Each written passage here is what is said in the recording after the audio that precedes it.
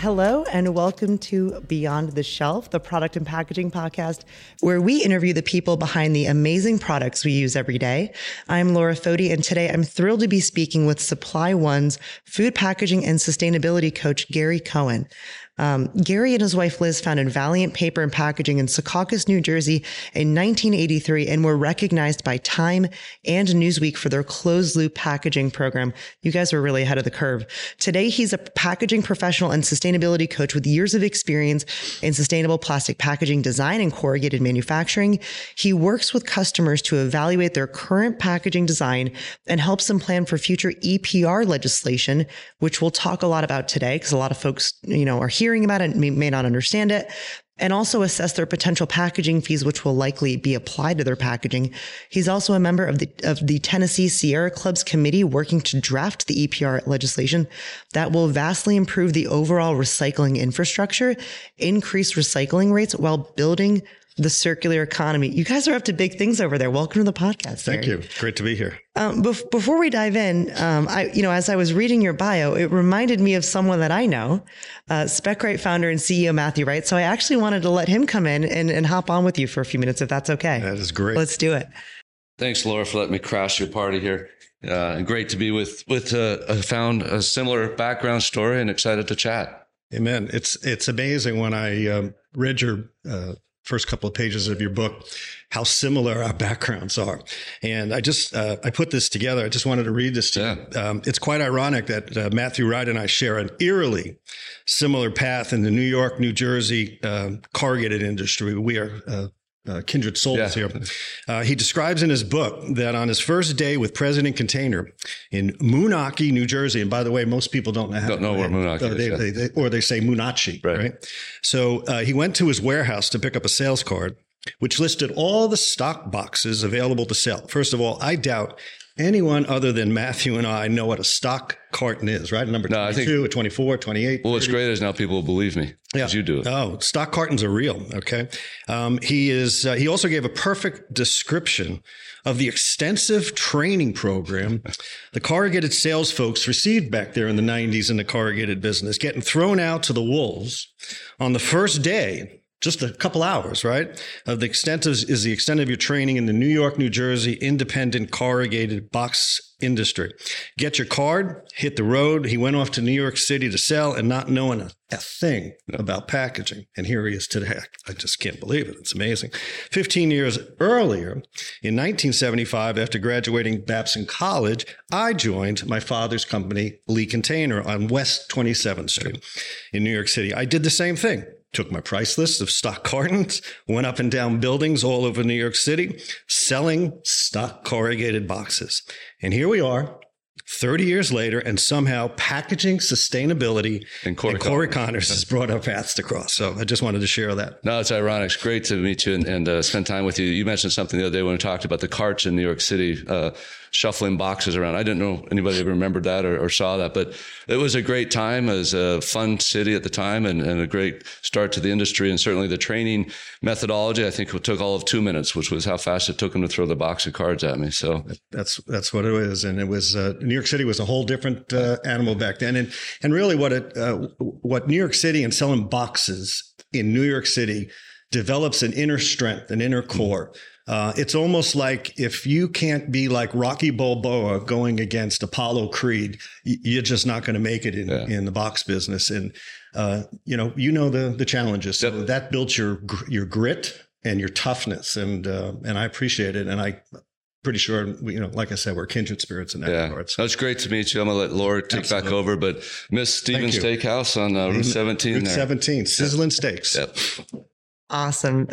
Thank you, Matthew. It's fun for me to hear you guys talk about that because I loved listening to Matthew's stories. I've learned so much about the industry and I'm always so grateful I fell into the industry. I feel like most packaging people do kind of stumble upon it, and everyone I've met is just genuine, trying to do the right thing, pushing the industry forward, and ultimately just wants to help companies and consumers get what they're looking for. At SpecRite, we talk a lot about packaging waste.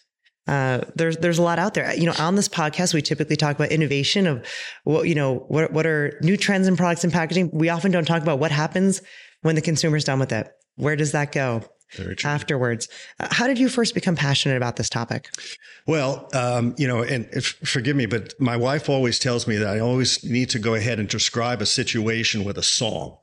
So if you don't mind, I'm going to go ahead and just quickly give you the lyrics of this song, Once in a Lifetime by the Talking Heads. I don't know if I'm probably dating myself here, right? So I'm just going to cut into the last line here. It says, and you may find yourself in a beautiful house with a beautiful wife. And you may ask yourself, and you may find yourself with a huge packaging solid waste program. I'm adding to the lyrics here. And you may find yourself at a SpecRite conference talking about fear of EPR. And you may say to yourself, how did I get here? Yeah. So the question is, how did I get here? So how did we get to this EPR? Where did it come from? So many of the speakers that we've heard here said, we need a story, right? We need to tell the story. And I think it's important to packaging folks to know how to tell a story. So what I'd like to share is quickly my story in terms of what's my background and how do I know about EPR?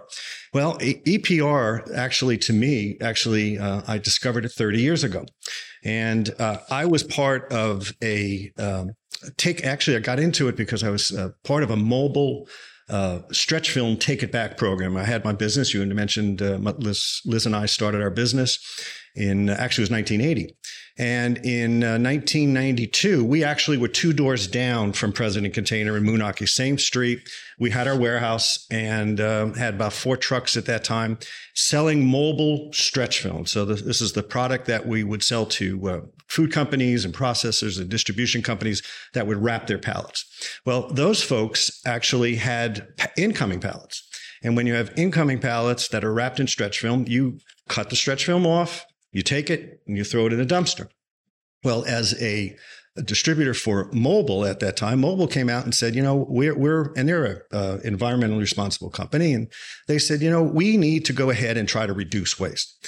And we need to try to get some of that stretch film back. So they challenged their distributors. And we were proud. I mean, we're a small company. We were proud to be representing Mobile. So we said, you know what? I think we're going to get into it. So I went around to customers who are selling stretch film and those customers who I wasn't selling stretch film, which was quite a few. And I presented a program. I said, listen, we'll sell you a stretch film, but we want to take your stretch film from the dumpster back. And they were like, you want a what? You want me to send you back my garbage stretch film? I said, yeah, we have a purpose for it. And we're going to go ahead and send it down to Trex, and we're going to make plastic lumber of it. And I said, all right. And we had some discussions, and I would be asking, how much does it cost you to throw away that stretch film? And they said, usually about $500 to $1,000 a week. So I typically, a lot younger back then, 30 years, I would jump into dumpsters and try to figure out how much stretch film was in that dumpster.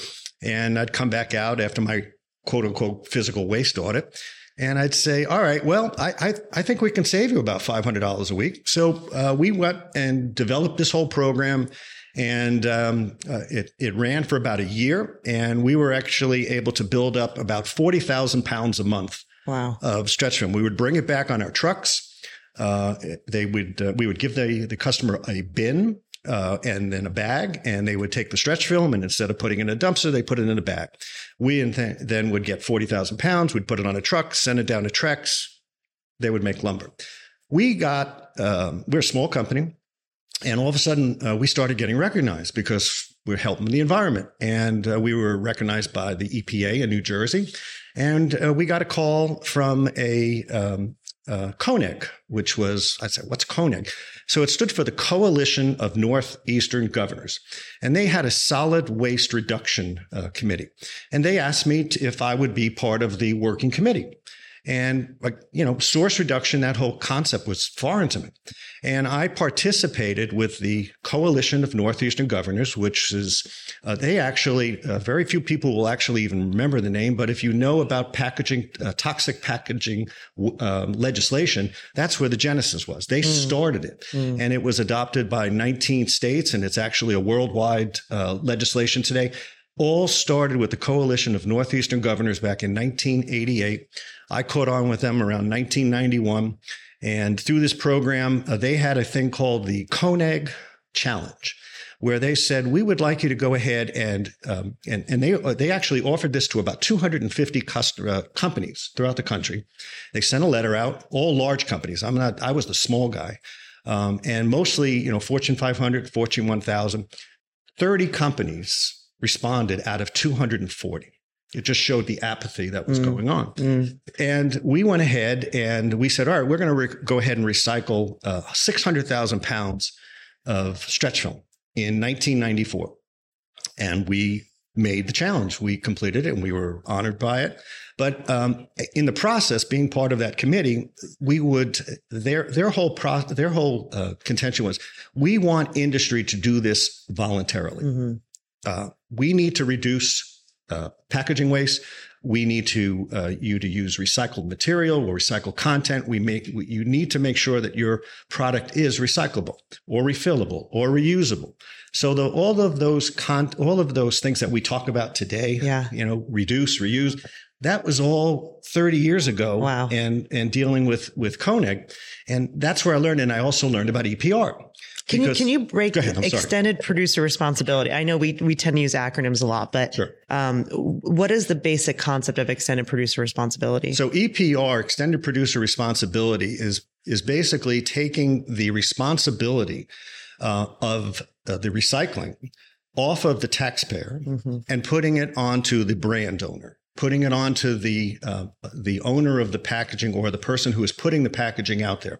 And giving them that responsibility. I always like to say it's kind of like if you think about the Mississippi River, all right, and let's say the producer is in St. Louis, all right, and the producer says, "Oh, okay, I've got to get my goods down to Memphis, all right, and that's the end of my responsibility."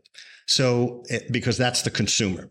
Well, extended responsibility basically says, no, Mr. Producer, your responsibility doesn't end in Memphis. It ends in New Orleans. It ends at the end.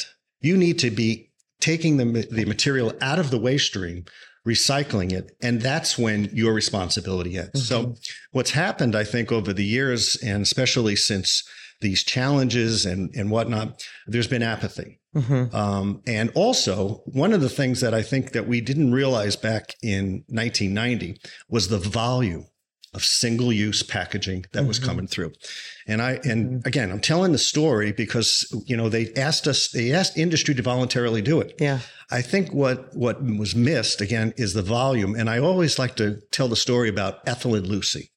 Right, the Ethel and Lucy. Remember the episode where Ethel and Lucy were working in the candy line? I hate to say this. I don't know what you're talking. I'm too young for that. Well, you're going to have it's one of the funniest episodes. And again, I'm dating myself, Is this I Love Lucy? This is I Love Lucy. Okay. I didn't even know the show. I'm like, so I Love Lucy. It's in black and white. It's it was probably done in the 50s. All right. So Ethel and Lucy are basically asked to work on a packaging line where they're going to go ahead and there's pieces of chocolate come down and they have to wrap it. And so they're on the line and all of a sudden the chocolate's coming down nice and slow and they're taking the chalk and they're wrapping it and they're taking the chalk and they're wrapping. And all of a sudden the line starts to speed up and and Lucy's trying to go ahead and manage it all. Right. And she's stuffing it in her shirt and she's doing this and you have to see it. All right. So you'll have to go ahead and YouTube the thing. But basically that's a story to basically say the amount of packaging that came through has totally overwhelmed. Oh, I mean, we've seen this every day as consumers. And part of why I wanted to have you on is while the brands might be responsible, we've created the behaviors that have made the brands make more products, which requires more packaging. And when we talk about, I want a single bowl of mac and cheese and not the box, that's a different type of packaging. And this proliferation of SKUs that Matthew talks about in the book that you wrote really has led to more waste. And when we look at the recycling infrastructure, it really hasn't been kept up. You talked about, we were doing this years ago, but we've created so much more packaging than we can, recycle. And then, very famously, I've tried to do my own homework on this. It's hard. There's no one place to look, but I didn't realize we were shipping a lot of our stuff to China to be recycled. And to me, this is one of the secrets. I'm like, how do we not as a society know this? And then in 2018, China all of a sudden said, we're not doing this anymore. National Sword Program. Yeah. That basically exacerbated the problem because we still had a solid waste problem. We still had plastics going. Only about 25%, I understand, of the plastic waste actually went to China. But that made the problems worse.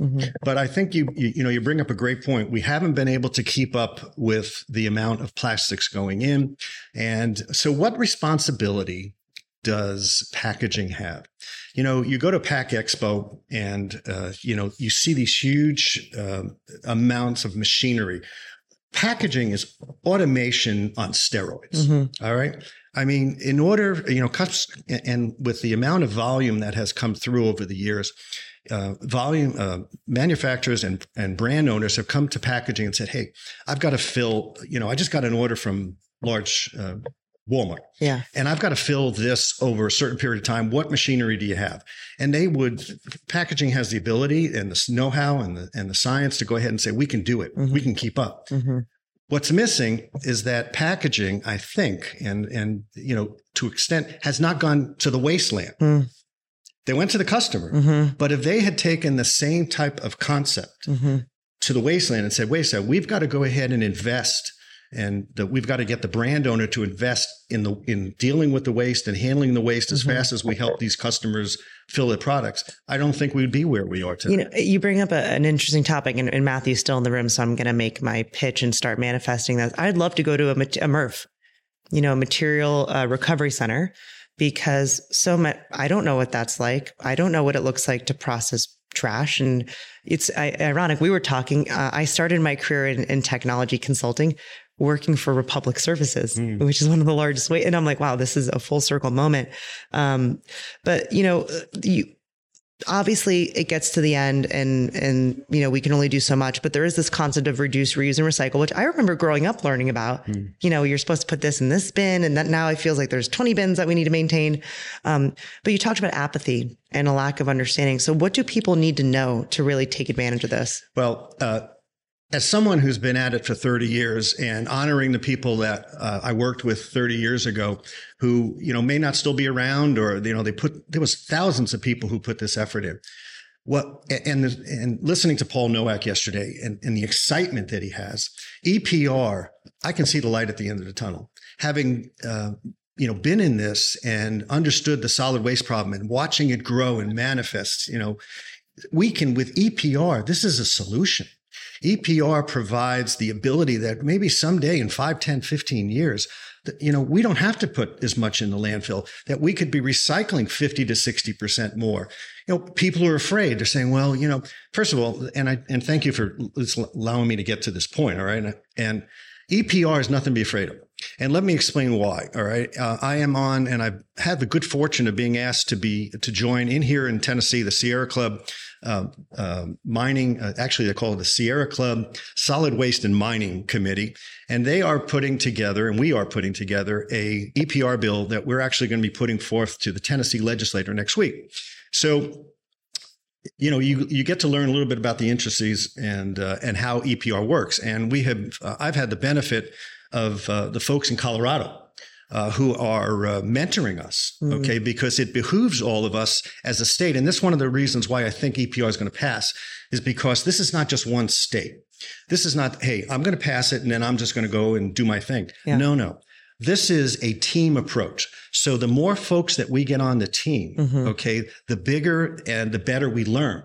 Yeah. So EPR is just basically, in the EPR legislation, you have what they call a producer responsibility organization. And I was on the phone the other day with someone who was instrumental in getting Colorado passed. And she said, it's important for folks to know that this is not government managed. Okay. This is industry managed. Yeah. Government legislates that we have to have this. Okay. They've taken the old adage, mother says, go clean up your room 25 times. And the kid says, no, I'm not going to do it. Finally, mother says, I'm going to go ahead. You have to go ahead and do it. Otherwise, I'm going to go ahead and spank you. All right. Yep. Well, pardon me, but we've gotten spanked by going ahead and needing the legislation because we didn't do it voluntarily. So, but that's not to say that they're going to come in and tell us what to do. We have this producer responsibility organization that is going to have industry. It's going to have 12 to 13 different stakeholders of all different types. Those are the people who are going to set the recycling rates, set the items that are going to be recycled, handle the funding, because this is a business. When you're running a pro, you're going to be basically running a business. So you'd like to have business folks on there, but you're going to have a lot of input from different people. So that's why when they say, don't be afraid of it, it's basically, okay, we have to legislate it so we make sure it gets done. But once it's set up, the pro is industry driven. I want to talk a little bit about the fear for folks, because I think you and I are so familiar with it. There's fear of brand owners that it's going to increase their costs. Good point. Right? Because they're worried about how profitable is my product. If I have to pay to dispose of it, that changes my cost of goods. Now I got to find ways to either raise prices, squeeze my suppliers. That's a whole different, there's fear of consumers who don't know what this is. There's fear from packaging professionals. These are the people I talk to who say, I don't know what my data is. I don't own my packaging specifications. They live in spreadsheets. My supplier has some data. We don't have a single source of truth. We don't even know what we have today, but that's all changing. We've been at this conference. There's technology like SpecRite where we're digitizing those specs in a single source of truth. There's companies like Lorax and Triac who are doing EPR reporting and life cycle assessments. And so we have the tool. I really respect and I appreciate you telling the history, because the vision was always there.